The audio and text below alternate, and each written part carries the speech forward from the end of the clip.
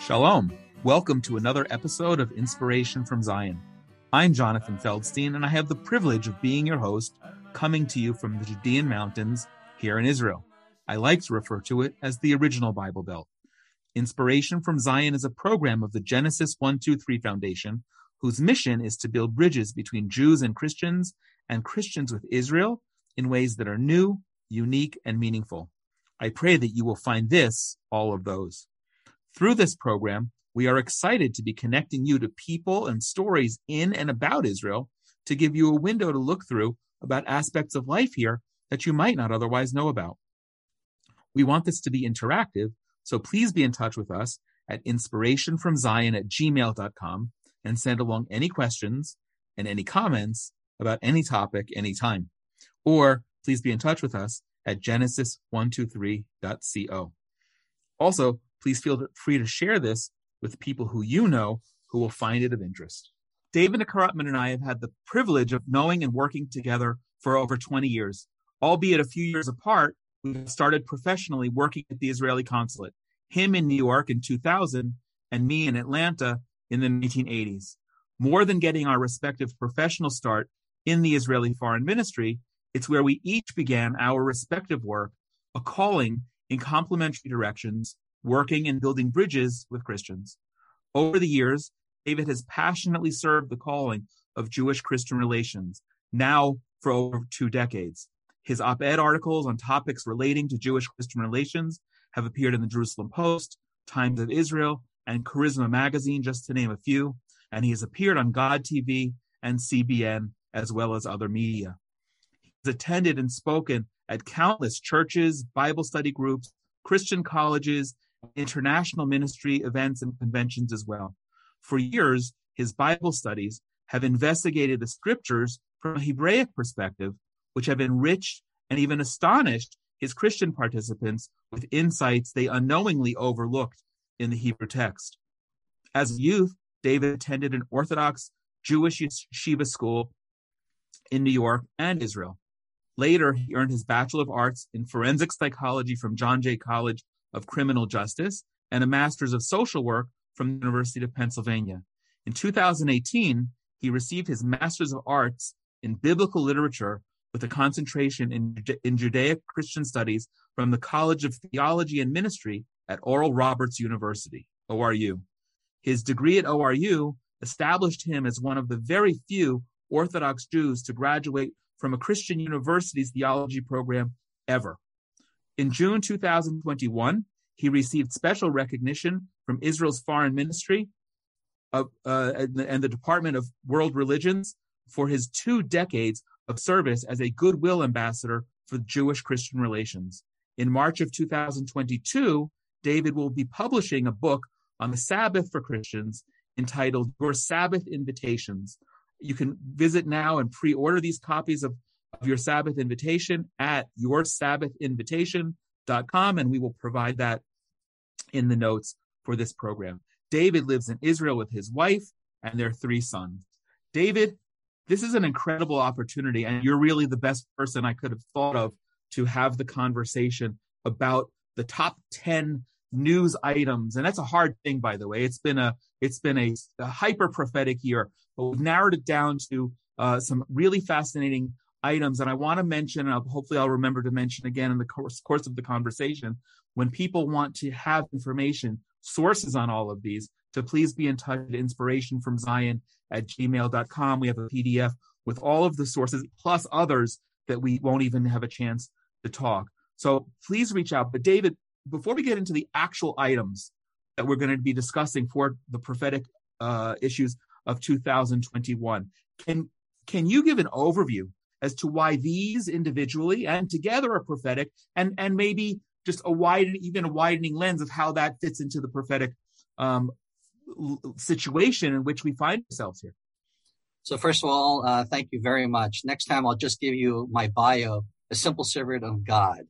And that will shorten the introduction of what we need to do for God today in your program. I just want to mention that when we're talking about Jews returning back to Israel and the technological and medical advancements that Israel has done specifically this year, as well as the archaeological finds, think we need to have a broader perspective of how we see prophecy taking place now. There is no question that 1948 was a game changer in God's divine narrative and where we see ourselves in redemptive history. But if we only give that snapshot and we stay with that frame, then we lose the perspective of how fast redemptive history has actually fast forwarded to experiencing what we're seeing right now. So although these advances are happening, we just came off from a major holiday called Hanukkah. Now, again, we can go to the snapshot of 2,200 years ago and celebrate that. But Hanukkah is relevant today as it was back when the Jews were under a tyrannical government of the Seleucid Empire. Right now, anti-Semitism is on the rise, but there are two types of anti-Semitism. There's the anti-Semitism of Hanukkah, and there's the anti-Semitism of Purim, which is the Book of Esther holiday that we celebrate 30 days prior to Passover. So I know you're going to explain the difference. And the difference is very simply that the anti-Semitism of Hanukkah is a spiritual anti-Semitism. It's one that does not wish for us to express our faith and commitment to the one God and King of the world. The anti-Semitism of Purim, which is just outlined in the Book of Esther, is the actual existence of the Jewish people, the physical existence of the Jewish people. So we could take those two episodes, separate them, and they were in the past and we're fine right now. But the fact remains that although we are in redemptive history, both anti-Semitisms still exist. Because people who are anti-Semitic are anti-God. It's just using the Jewish people as an excuse to go against God. So I don't want you as Jews physically existing. That means for us today, living in a sovereign state under Jewish authority. All right. We don't mind if you're Jews living under us, but for us to be really the fullness of what it means to be a Jew is living in Israel, acting as a nation among nations, but under the constitution of the Torah, not of fleeting values. That existence is being denied. So every single time someone says Jews weren't around, that's a myth, or they're changing the narrative on the ground that really wasn't Jews back then, that's our physical existence. Then there's the other thing of faith itself. For us to really openly, without fear, practice our commitment to God. And that's not always the case, even in some Western countries, in certain neighborhoods that don't allow us to fully express that, namely kosher laws. There are states within Western democracy that have outlawed kosher for us. But that's my faith and commitment that I'm supposed to go ahead and eat a certain biblical dietary foods. And if I can't do that, then isn't that law in and of itself going against my faith and practice? So both of these things are happening during redemptive history until Messiah comes. So I just want to put this out there. When we're dealing with a messianic era, it doesn't mean it's without the challenges of both a Purim and Hanukkah understanding of the forces that are going against and don't wish redemptive history to move forward. But we both know, Jonathan, that God's plans will always outshine. And I think that we see this in Israel. I think what's very unique in our narrative and how we as Jews see redemptive history is that we're part and actively taking part in that history. We're not bystanders looking outside in and watching all these things happening. We believe that redemption must be through our own hands as well. I would say this. I want to make sure Messiah doesn't have that much to do when Messiah comes. I want to make his job easier. And therefore, there is a perspective that says, I realize I can't do everything, but I'm going to begin whatever I can in my lifetime to contribute to redemptive history. So both of us have made the journey back home in our own family history to move to Israel. Okay. We could be Jews living anywhere we want in the world, but we chose to come here because we want to be a chapter heading in redemptive history. Correct. All right. Not only that, our own callings in life is very much in a universal understanding of redemptive history, that we can't be who we are as a nation of Jews without our covenantal partner experience with the non-Jewish world, and particularly with the Christian world. Our redemptive history is always bringing and making sure that other nations who are committed to the God of Abraham, Isaac, and Jacob are going with us in redemptive history. Because redemptive history is not a VIP club. It's not for Jews only. Right. So all our text in the prophets is always about universal redemption, and that we are supposed to bring God out of hiding for the world to know who he is. And that can take place even in the medical lab of universities. It could take place in the advancements of technology. It could take place even in verifying our biblical history. Well, that's beautiful. I want to rewind all of that already. So the great thing about this being a podcast is people can do that, rewind and listen and take notes again on what you just said. But as you're saying this, a number of things come to mind. And one of it is which I always find is sort of the stepchild of the verse that we always refer to as the kind of foundation of blessing Israel, Genesis 12:3. Everyone knows I will bless those who bless you and want to be blessed. And everyone knows I will curse those who curse you. But the nations or the families of the world will be blessed through you. And that's what we're talking about. And that's all of us. That's all of us together. And everything that we're able to do here in our lives. I love how you said, make Messiah's job really easy, because I think all of these things that we're going to talk about, in a sense, do that. But we're connecting with our Christian friends who also understand the biblical, prophetic, and historic circumstances in which we find ourselves. So, but before we jump into the actual top 10 list, and we're going to do it in the opposite of the David Letterman way, where he would start at number 10. We're going to go from, well, at least by Jonathan's calculation. And also you mentioned Hanukkah. There's a debate among the rabbis. Do we start lighting the candles from 1, 2, 3, 4, 5, 6, 7, 8, or 8 and down? And that's for another conversation. But I'm going to start with what I think is the top. But is there anything else as far as an overview? What's the significance of these individually and together, and anything else that you wanted to say about this prophetic time that we're in? I think one of the things I just want to bring out when we're discussing these phenomenal findings for 2021 is I think we need a new language when we're addressing a redemptive history.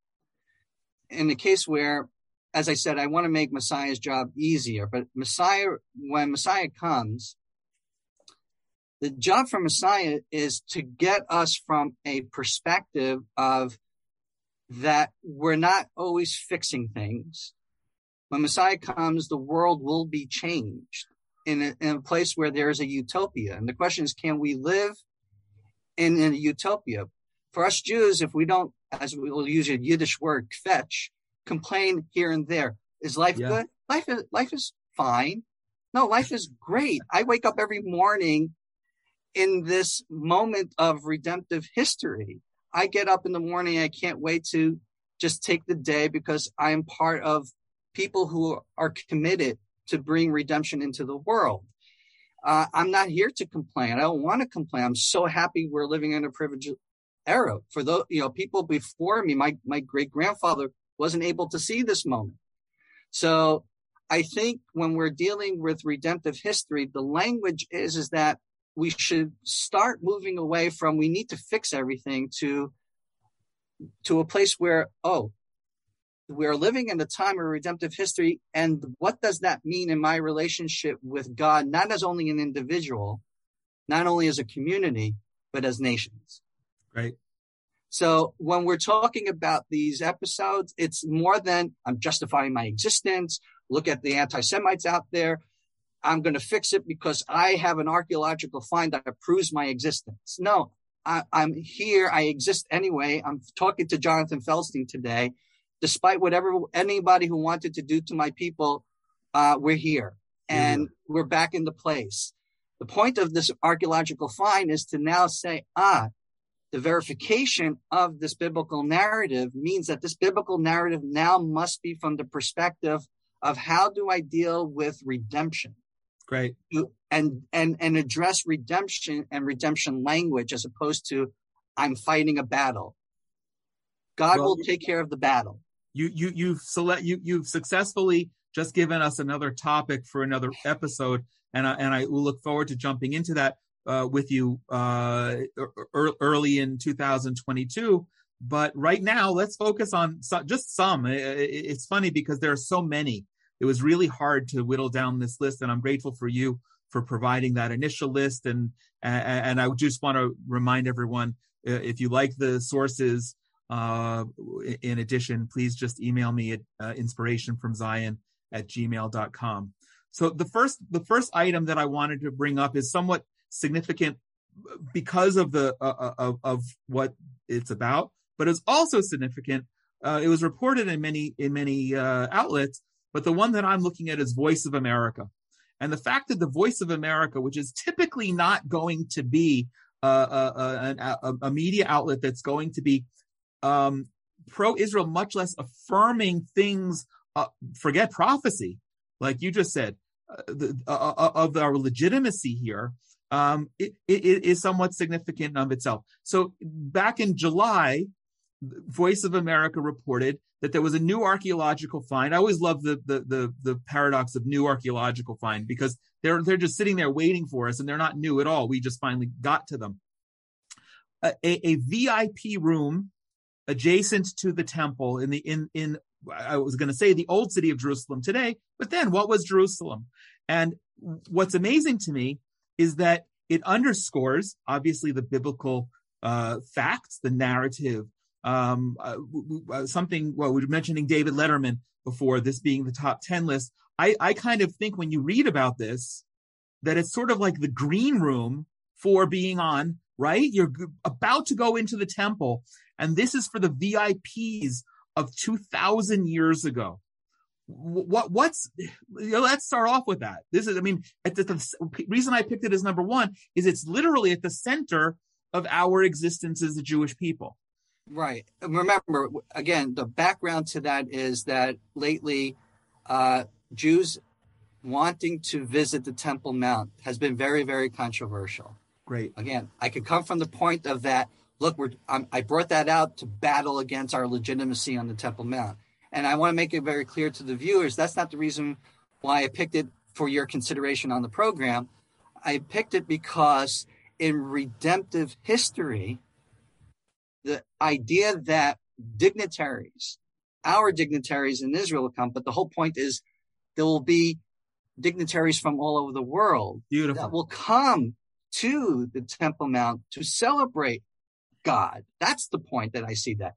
If that was found now, that God allowed it in his time to be discovered now, in a time when the Temple Mount legitimacy for me to go up to the Temple Mount to visit it as a Jew, then I have this finding means at sooner or later, we're going to have the grand VIP room for dignitaries to come from all over the world. And what you see is actually in the Abrahamic Accords, which is one of the things we'll discuss, is that we're having dignitaries that we normally didn't have relationships with beforehand with countries coming to Israel. And I didn't put this on because it just was done, but you had a Hanukkah celebration in Dubai, right, of one of the major sheikhs there lighting. He was lighting the Hanukkah menorah. I mean, that's just fascinating. Right. So I look at that as if Israel had a VIP room that we have that over there, imagine what it would be when Messiah comes, of the major green room that we'll have for the dignitaries coming from all over the world. But I suspect that they'll still say at the Waldorf or the King David or the Mamilla Hotel. They're Right, all but walking their distance. green room was the purpose is that they'll come on the Temple Mount to celebrate and worship Correct. God. That's Correct. the point. You want to stay at the hotel wherever you want, go ahead. But the concept is that there was a VIP room. There were dignitaries there, although those were dignitaries within the Jewish people. But if you remember in Second Temple period, non-Jews were coming at that time to worship with us. But as more and more non-Jews will be part of this prophetic redemptive moment, you're going to see even people from we didn't think that would be part of this be part of this. That's what I see from that episode. Great. That's awesome. So let's move on. Also sticking with Second Temple period. Let me, I'm just trying to scroll between the articles. I want to find which date it was, but this is actually one of the most recent items that came up just last month at the end of November. An 11-year-old girl digging in the archaeological ruins, which I want to come to. It's the dirt that the Muslim Waqf, the Islamic leaders who control the Temple Mount, literally unearthed from beneath what's the current surface and dumped it. They put them in dump trucks and dumped it, which was a grave archaeological crime. Maybe a criminal offense as well.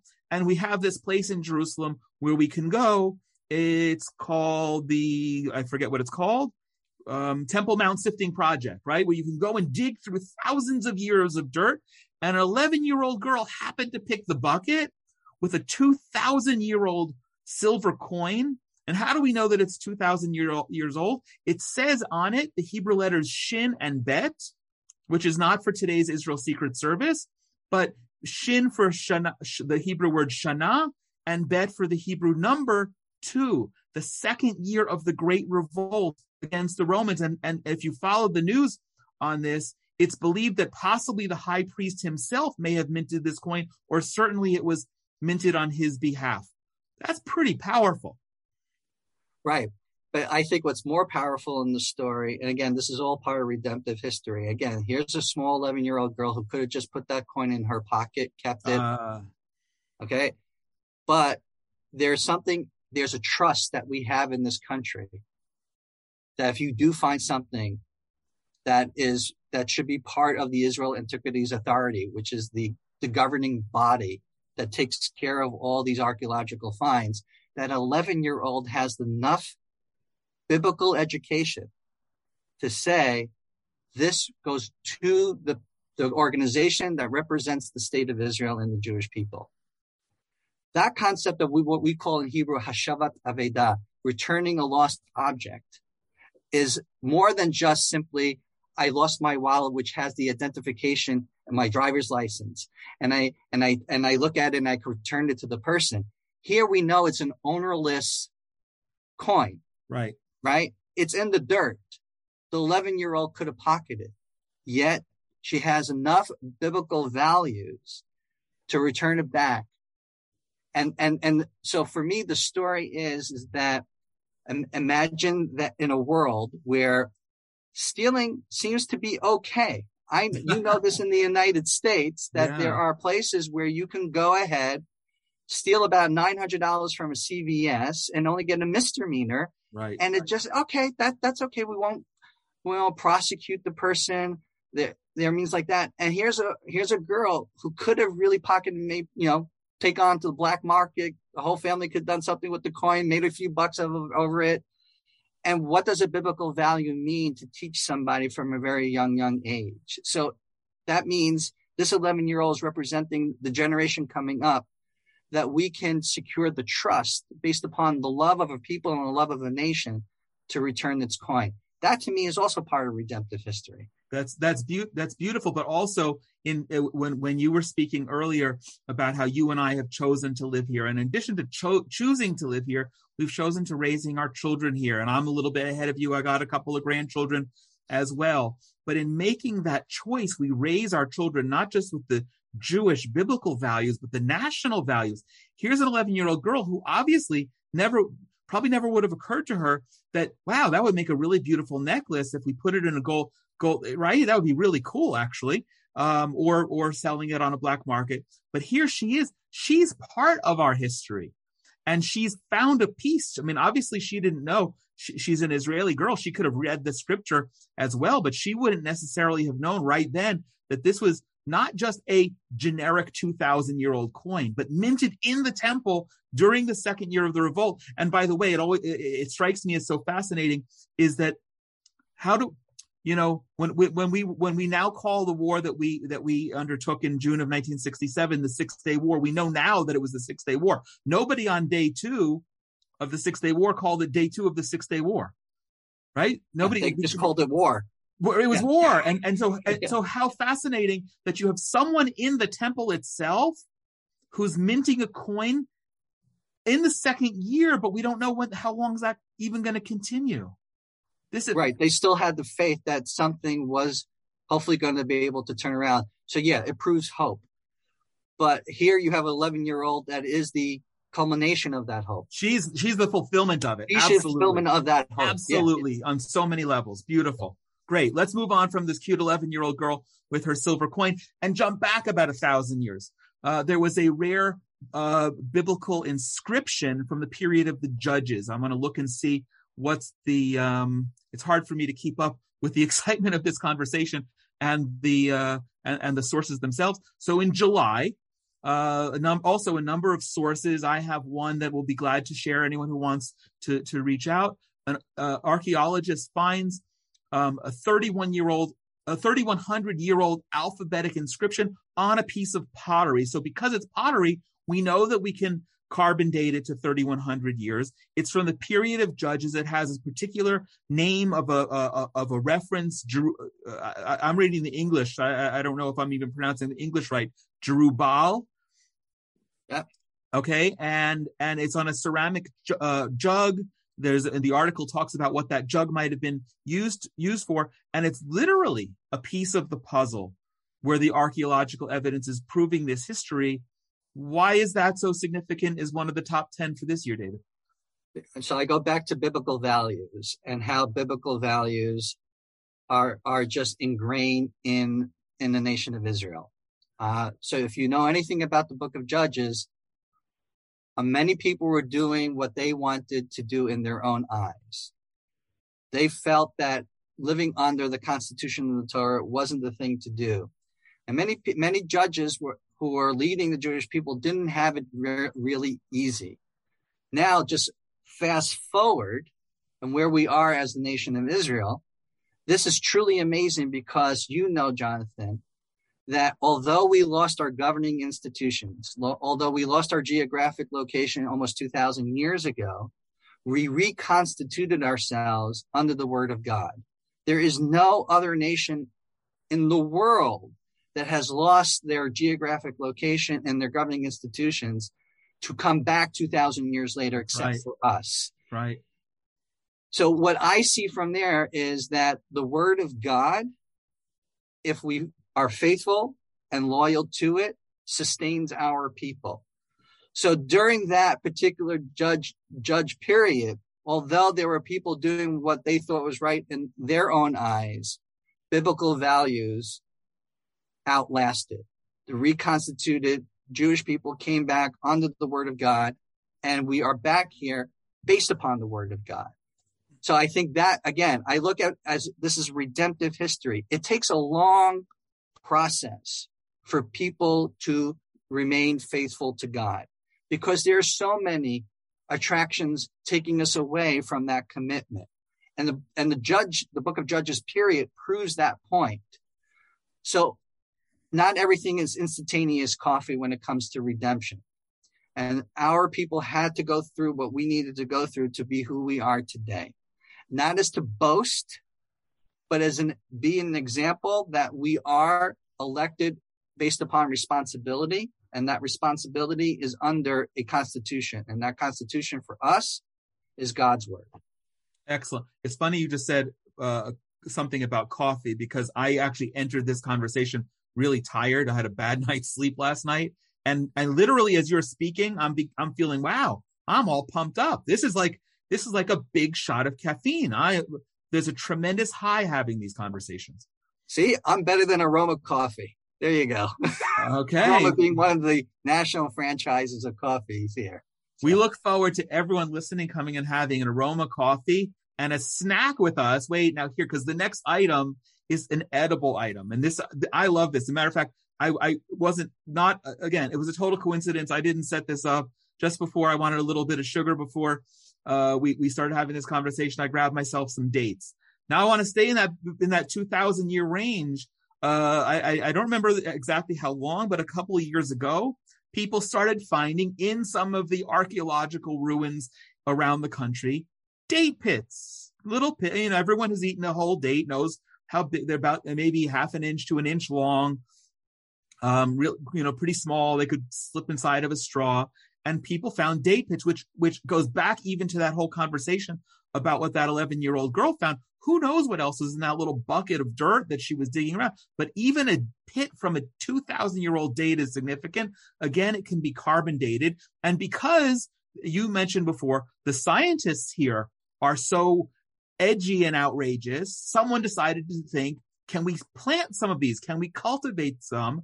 And now we have fruit trees from the Second Temple period. From the dates of the Second Temple period, and people are harvesting the fruit. This was a story that was published in August this year. Yeah, to me that's very significant, because one of the things we talk about among ourselves is that when the people come back to the land welcomes us. How? Through its vegetation, through its shrubbery, its flowers, its trees. Everyone knows, if they ever seen old photographs of Israel 73 years ago, it's nothing like what it is today. What I see in that pit is we just went ahead through the scientific technology that we were able to hone here in Israel to take a pit and say, you know what? We're going to do something amazing. We're going to actually have fruit from the time of the Second Temple. So Back to the Future just took place here for me. So Michael J. Fox has nothing over a date pit. Excellent. By the way, another thing before we hop on to something that's somewhat related, people need to know that when we read throughout the Bible, the references to the land, that this being the land of milk and honey, the honey is not yellow bee honey that you buy in a squeezy jar in an American or Western grocery store, but it's in fact the honey made from dates. Here we call it Ceylon, and I cook with it. We bake with it. It gives me a taste of the past. But now you can go down to a tree in the Negev desert and literally pick a piece of fruit whose genetic ancestors skipped over 2,000 years and literally replanted themselves here. It's fantastic. I'm having trouble with the next source. Maybe let's see. But relating to fruit, now I want to hop into the fruit of the Abraham Accords, the diplomacy. This season, it preceded 2021. It started officially publicly in 2020. But the fruit of all of these things that have come up, and there are actually a couple of articles about this, talking about the outcome of the peace with the United Arab Emirates, Bahrain, and Morocco specifically, that people are now teaching and studying Hebrew in Dubai, that there are a whole source of medical partnerships that are taking place between Israel. Israel's, I believe it's our largest hospital, but certainly the largest state hospital, Sheba Hospital outside of Tel Aviv, Hadassah Hospital, focusing on burn treatment and more. And now a defense agreement. Imagine this, a defense agreement with Morocco, with an Arab country that we were never formally at war with, but we're not formally at peace with either. We're helping provide water. Israel, one of the most arid countries in the world, we're exporting water to Jordan, to our neighboring countries, in partnership with the UAE, and even preserving wildlife and cultivating meat. All of these kind of things, and it's just a lot. I don't know how many. Which took place in 2021, because the defense minister just signed the the Correct. agreement in Morocco just it was 2 weeks ago or a week and a half ago. Very recent, and it's revolutionary. I just heard somebody on the news, the generic news, not the Israeli news, speaking about it. I don't remember. It's extraordinary. So these are all, if you will, and many more, the fruit of this season of diplomacy. How is that prophetic? Why is that deserve ranking as number 5 on our list? Because redemption takes place through the natural processes and agents who we think shouldn't be, but they really are the ones that carry out redemption. And that's very much a part of a religious understanding of history. If you really look at the prophets, redemption is never wrapped up in a bow on a nice box and given to us. Redemption happens through the natural phenomena that's supposed to take place. It's something very much within our outlook as Jews in redemptive history who see that Israel is part of the Messianic era. What was amazing about what happened with the Abrahamic Accords, and specifically under COVID, that all these things are happening. Good point. Because the world is shutting down, but yet didn't shut down for this specific moment for Israel. Because if anyone knows, most people can't get into Israel right now. But the places we could go to was actually expanding the nations normally not having diplomatic relations with us. So I look at the Ministry of Foreign Affairs as a divine agent of God. It doesn't mean that everyone has to be religious in the Ministry of Foreign Affairs, but the governing agency is representing the Jewish people, a land that's part of biblical, it's part of the whole redemptive history. Redemption is starting here, and everyone knows that if they read the prophets. So the Ministry of Foreign Affairs is part of that process of redemptive history, trying to go ahead and create the doors of possibility to expand our diplomatic relations. So for me to see that under COVID specifically, and where a lot of people couldn't come to us, those countries were open in order to make these things happen. If that's not miraculous, I don't know what is. Well, it sure is. Now let's hop over to another incredible international thing, which I have to be honest, when you shared this with me, I hadn't even been aware of the fact that Haiti suffered another earthquake this year. I remember anyone who has a little bit of historic knowledge remembers the massive earthquake that Haiti suffered in 2010, and Israel was credited all over the world. I seem to remember CNN referring to Israel as the Cadillac of first response and medical response. But this year there was another earthquake, and Israel was there providing psychological counseling. Very impressive to me. I wouldn't have thought of it, but it makes sense. Sanitation, hygiene, dealing with water. Water is huge because these are things, a lot of times people will go in after a natural disaster and put a Band-Aid on something, but not really do anything that's long-term and sustainable. And when you're dealing with water, you're dealing with life. And the fact that we knew to go in there and create clean water for people to be able to live. Now, of course, it's not just happening in Haiti. Israel jumps in like this all over the world, all the time. It happened the year before. It'll probably happen next year. But what's the significance of Israel behaving like this in general in a country far away where we don't even have an embassy? We have diplomatic relations. We don't even have an embassy in Haiti. What's the significance of that, David? So I want to make this very clear. I don't view going out to Haiti as some type of Peace Corps initiative. I view going out to Haiti as what defines us as a nation of Israel. And that when we're going to repair the world, we're repairing the world under the sovereignty and the kingdom of God. That this is what we call kingdom work. And we were only able to do this based upon that, how we were able to advance as a society in Israel, understanding that we had limited water sources. We had to figure out innovative ways to go ahead and create our water source. So where the Sea of Galilee was our primary water source at one point in time, now we've, under the wisdom of God, created desalination plants in Israel. We understand how to, we also created a water drip technology as well. All these water advancements came at a time when Israel was trying to figure out how to be a nation and how to deal with its limited resources. And then through the technology, we just didn't say, well, it's ours and we're not going to share it with the world. Part of what it means to be a godly nation is to go out under the concept of the kingdom of God and help. So what I see Israel doing this, in particular in the COVID situation we're in, and willing to do that, and Haiti willing to accept that. Yes, that's important. That's also very important. A nation willing to accept someone coming from a long distance to come in and say, okay, we're willing to have your know-how so we can help people.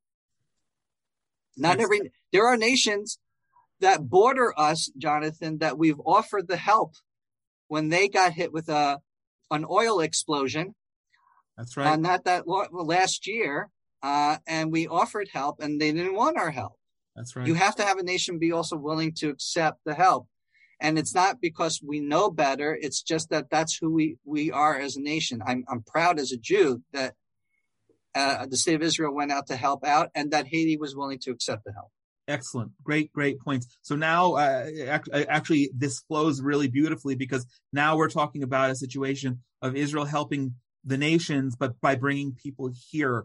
This is not new, but there's something really new in the item that came up last month in November with an organization and a major hospital that brings children from all over the world, including our neighboring countries and what have you, who don't recognize us, who we don't have peace with, to do critical heart surgery on infants all the way up till adolescence. And where it came out in the news, I don't know how many dozens of kids came to Israel, but in over the years, I did research this. Over the years, over 6,000 children have come for free heart surgery here in Israel, saving a life. And you and I know the Talmudic sage phrase, who saves a life saves the world. I was thinking about it from a perspective of parents. It's not just saving a life. We would do anything for our children. And if you're a parent in a developing country and your kid has a heart problem and your kid's not going to get healthy or fixed where you live, this is the literal definition in every way of saving life.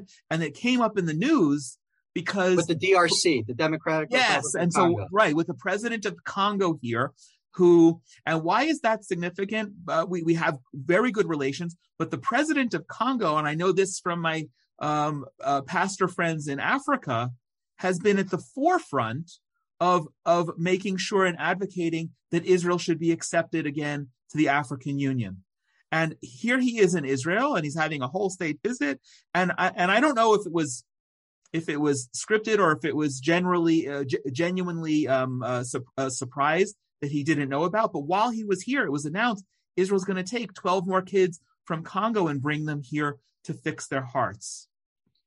So again, this is where God makes the path for us to create the possibility of having a better relationship with Africa.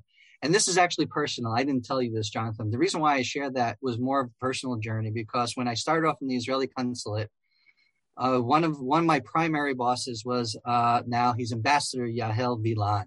And Yahel Vilan was one of the people who was very supportive of my work in extending a hand of friendship to Christians in the United States.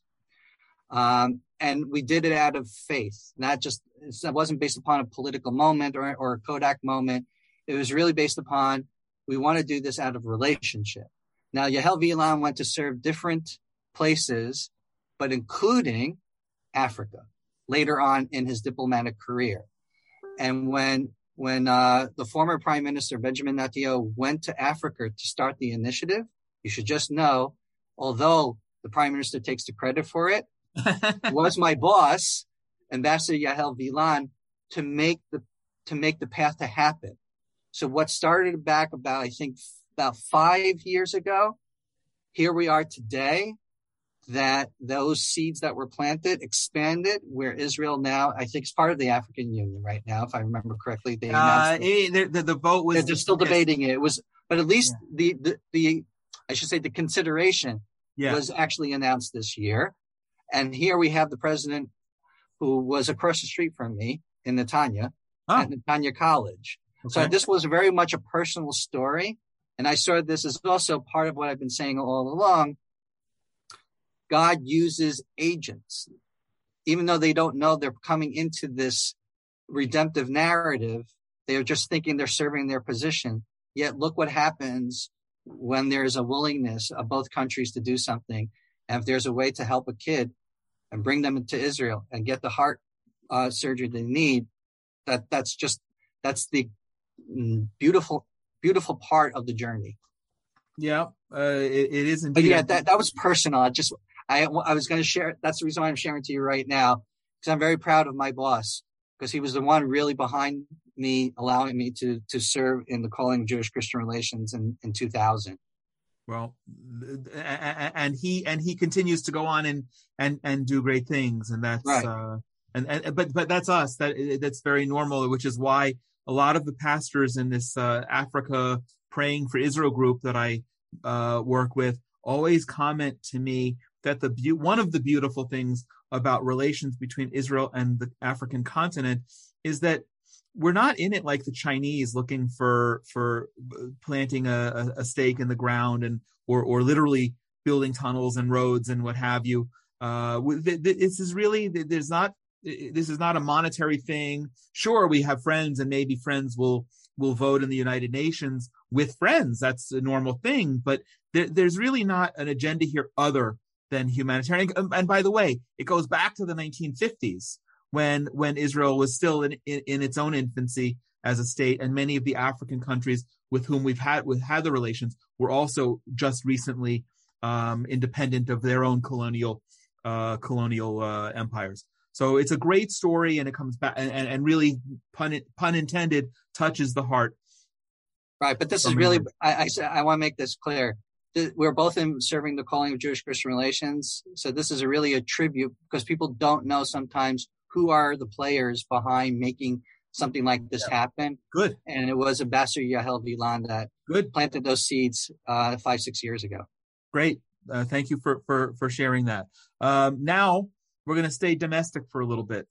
You mentioned in one of our conversation earlier about how significant, in terms of the diplomatic relations and things that have come out of those with the Arab countries, especially in the time of COVID during this pandemic. So we had a number of stresses and a number of tremendous miraculous instances that took place. One of them being an Arab Muslim nurse, Israeli citizen, who was with a patient who was dying and whose family couldn't get to the hospital in time. So I'm just going to say this, and I want to let you expand upon it. But he said the Shema prayer with the dying patient, because he's an Arab Israeli. He knows Hebrew, and he also believes that there's one God.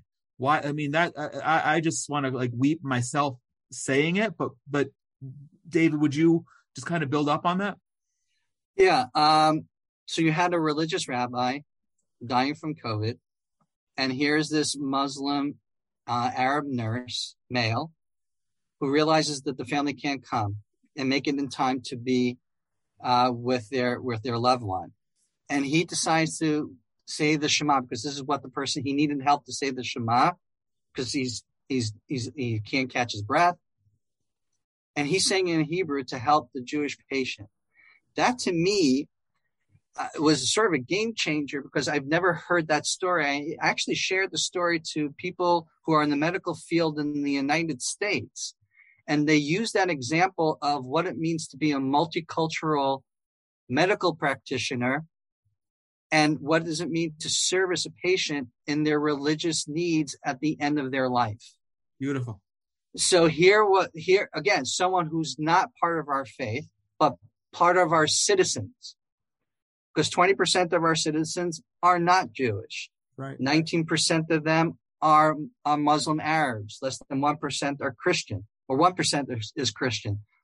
And yet the values of the state and someone going ahead and understanding the religious needs of somebody was willing to be met. And I thought that story represents what it means to be an Israeli citizen and the values of what that means. It's someone coming to their moment of need and doing a religious act with them.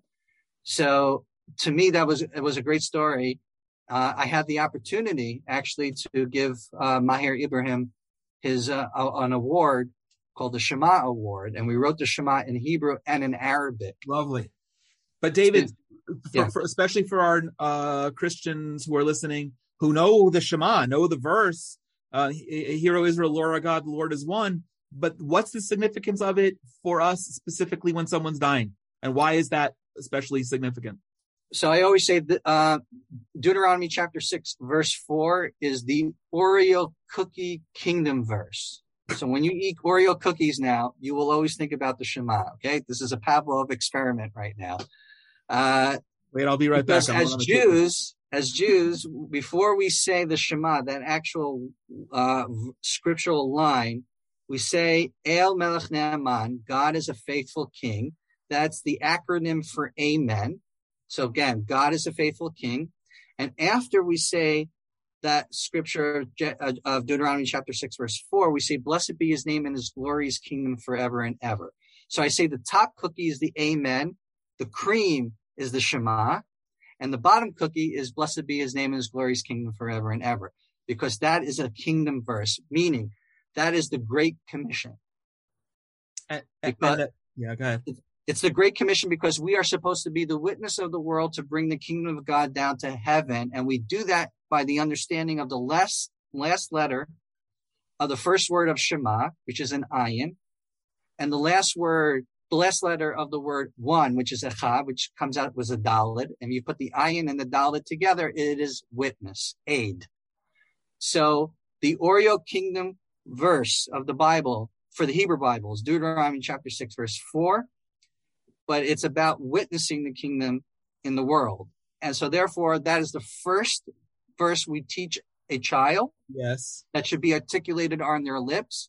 And our prayer is that will be the last scripture on our lips as we're passing away from the physicality of this world, that I am doing this in service of kingdom. Which is why you'll find many Jews running to take the opportunity to be with their loved ones when they're dying, to be sure that they can say it. In this case, it makes me so emotional. Think about it. Not just a non-Jew, but we think of Arabs and Jews just not getting along. But you said, here's a perfect example of citizenship and responsibility to one another. And here's an Arab Muslim helping fulfill that man's dying words. Right. And again, it's taking place in a year that hasn't been real. There were fights between Muslims and Jews this year in various locations in Israel. Yeah. The tension is pretty high. But that doesn't mean we paint the bad picture for all Muslims living in the state of Israel. Here we have someone who is willing to do what we call a sanctifying moment. So let's actually jump into it, because it's a very emotional as well, to the next one, which picks up exactly on what you just said.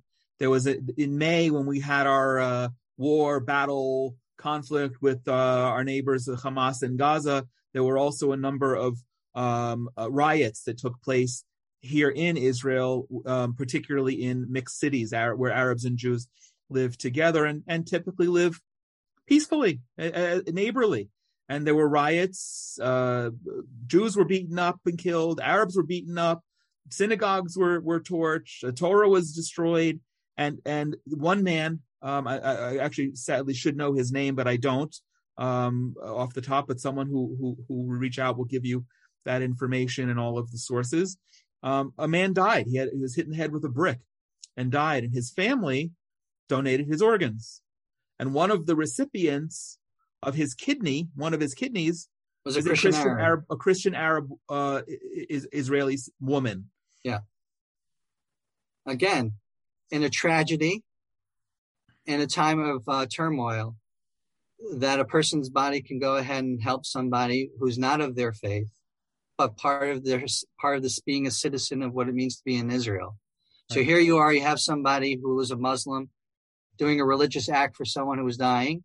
on the Jewish side, and here you have someone from the Jewish side willing to donate their organ to help someone, and a Christian Arab who's one of our citizens receives that. Right, and it could have been very easy with that man getting killed by a brick thrown by another Arab, that the family said, no, the kidney goes to a Jewish person, only Jewish person. They didn't say that.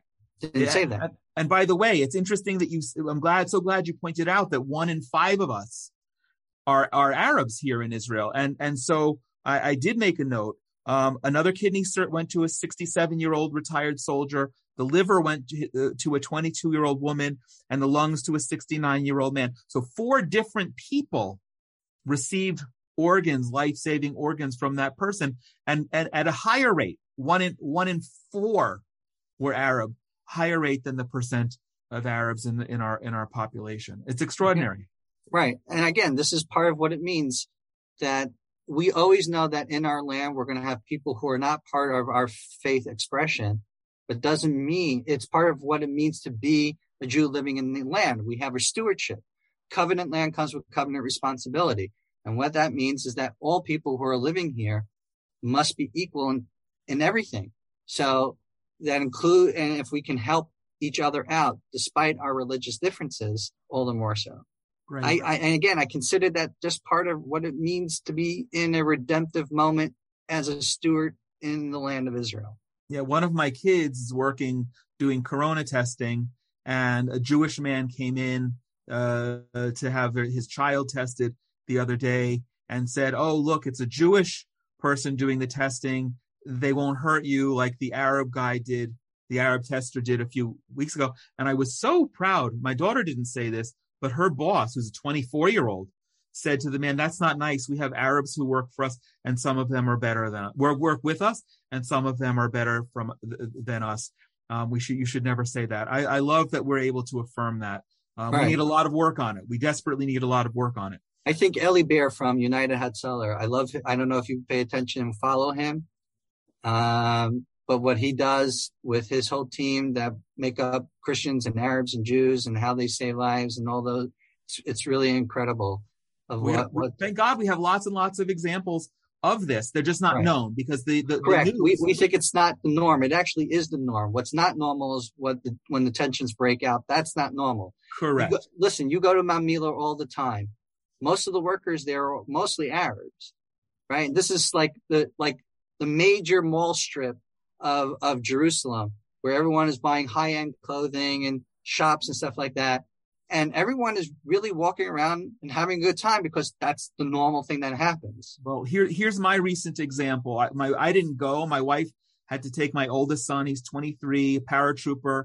He got a day off to go do a medical procedure at Hadassah Hospital in Jerusalem. They go on a Sunday morning, 9:00 appointment. They're waiting. My son's wearing civilian clothes because he didn't feel like being in his uniform before he had to go back to his base. But he's carrying with him his M16. It's over his shoulder.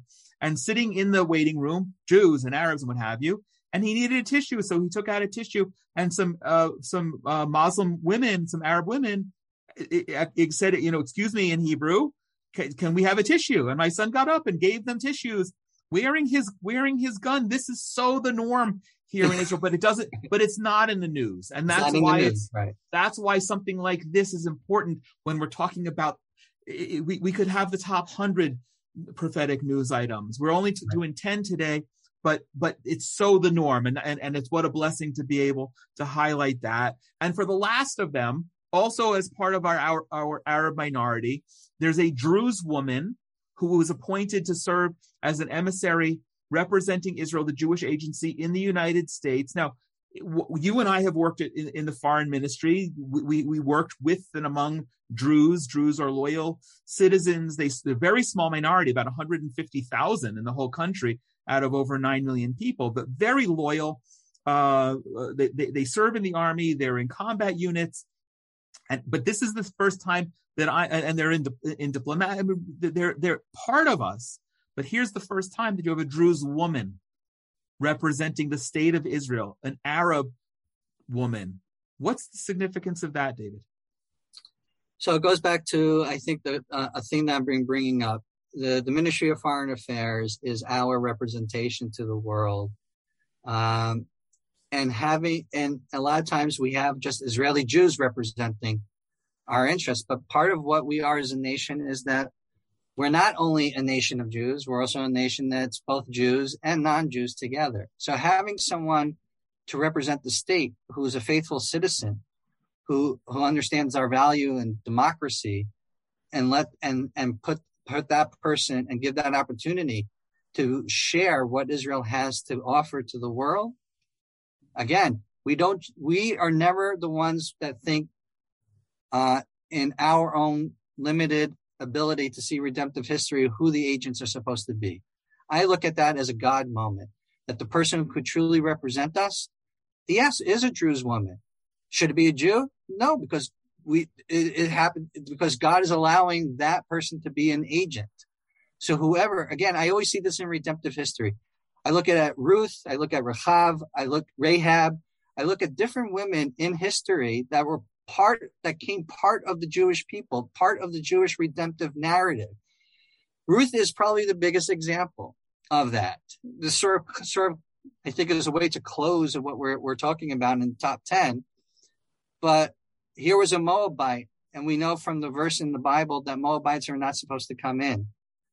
And what we see in the story of Ruth is that Ruth sort of lets go of her Moabiteness and transforms into being a believer in the God of Abraham, Isaac, and Jacob. And for that reward of shedding all of that, yes, Boaz brings Ruth into the body of Israel. And because what she did was so not typical of a Moabite, because we know the Moabites didn't give any food to Israel when they were roaming in the desert for 40 years. We know that Moabites wanted to actually try to get rid of us. Remember, the king of Moab hired Balaam to get rid of us, right? So they were like the enemy of the Jewish people. Right. Well, all of a sudden you have this Moabite willing to not only feed Ruth, but go with her in her own journey, pick up the crumbs off the floor in the fields, and all she wants to do is continue the name of Naomi. And so Boaz realizes this is not your typical heathen.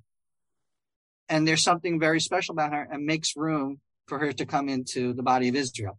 And that's an outsider coming in. That's an outsider. This woman is an Israeli citizen. She's not. But this woman is an Israeli citizen. Correct. Who served her country. Correct. Who's now in the Ministry of Foreign Affairs and now is represented. This is the whole type of different narrative in our redemption right now in history. And as memory serves, she's pretty young, so we have a lot to look forward to from her and all the people she is going to touch. I want to remind even the coalition government is a miracle, whether you agree with it or not. That's another. Okay. I know. Okay, there are only 10 commandments. Let's not be holy. There's only 10. Or David Letterman. We passed the budget. This has been extraordinary. Before I want to thank you. This has been really extraordinary. Before I just ask you to kind of wrap up with a couple of closing thoughts. I don't want to forget two things. First of all, again, anyone who wants to receive a full list of the sources of these and some of the others that we didn't have time to get to, please be in touch at inspirationfromzion@gmail.com. Also, go on to yoursabbathinvitation.com and pre-order your copy of David's book called Your Sabbath Invitation. David, we spoke before about, all of this kind of comes back if we're looking at a funnel. We're talking about the history in 2021 of the modern state of Israel. And for all those reasons, the state of Israel is a miracle, not yet quite 74 years old. We have the prayer for the state. Maybe can you kind of tie it all up in you mentioned not everything is in a neat tied bow with a present, but can you maybe do that and share in terms of the prayer? Because I know a lot of people are thrilled by this conversation, but also wanting to know, how can they pray for this?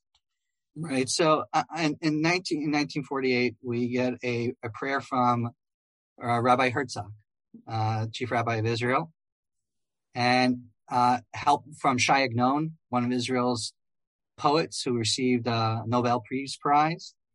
And they authored the prayer for the state of Israel. Now, what I'm reading to you right now is the eventual, the whole entire liturgy I'm not going to read the entire liturgy, but there is a whole page of the prayer for the state of Israel. It begins off with Heavenly Father, Israel's rock and redeemer, bless the state of Israel, the first flowering of our redemption. That's the first line of the prayer for the state of Israel.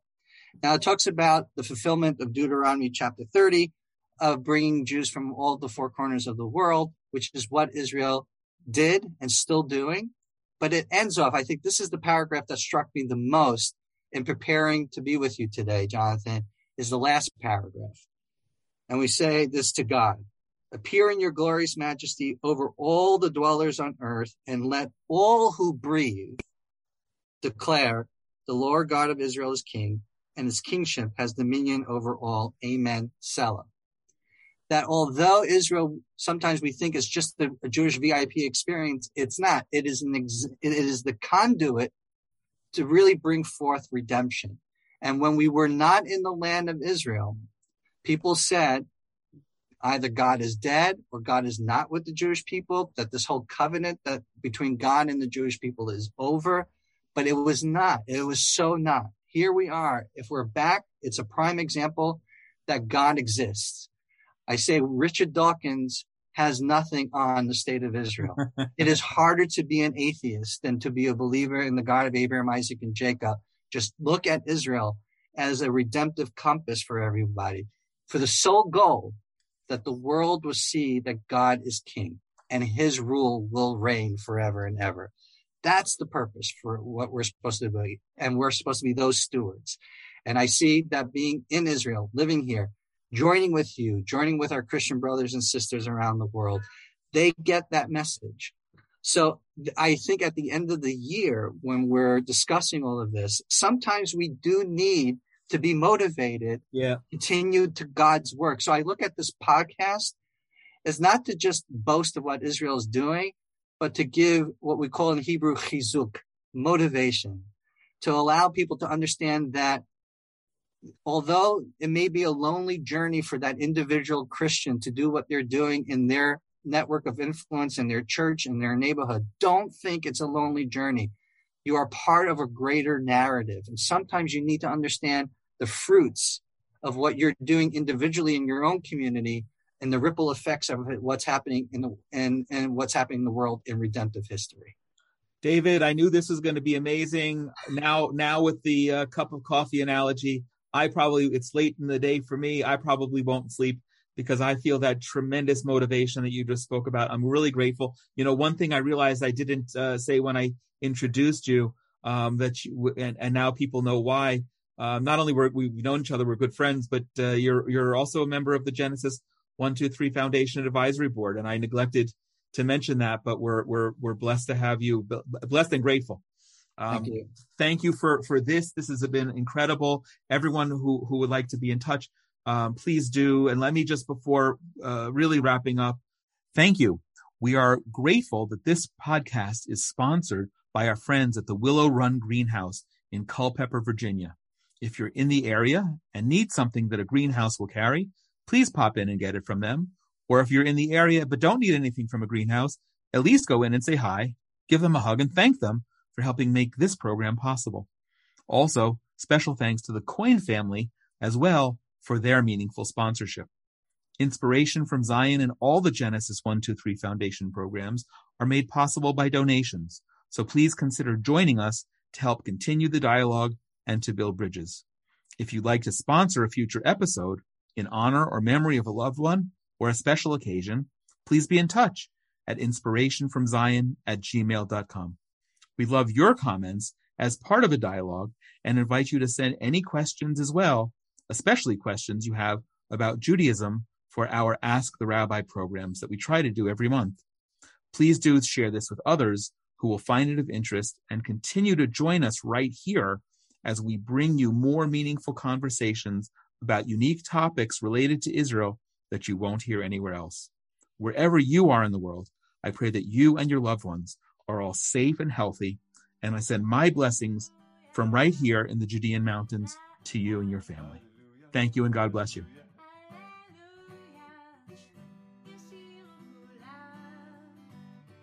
Hallelujah. על מה שהיה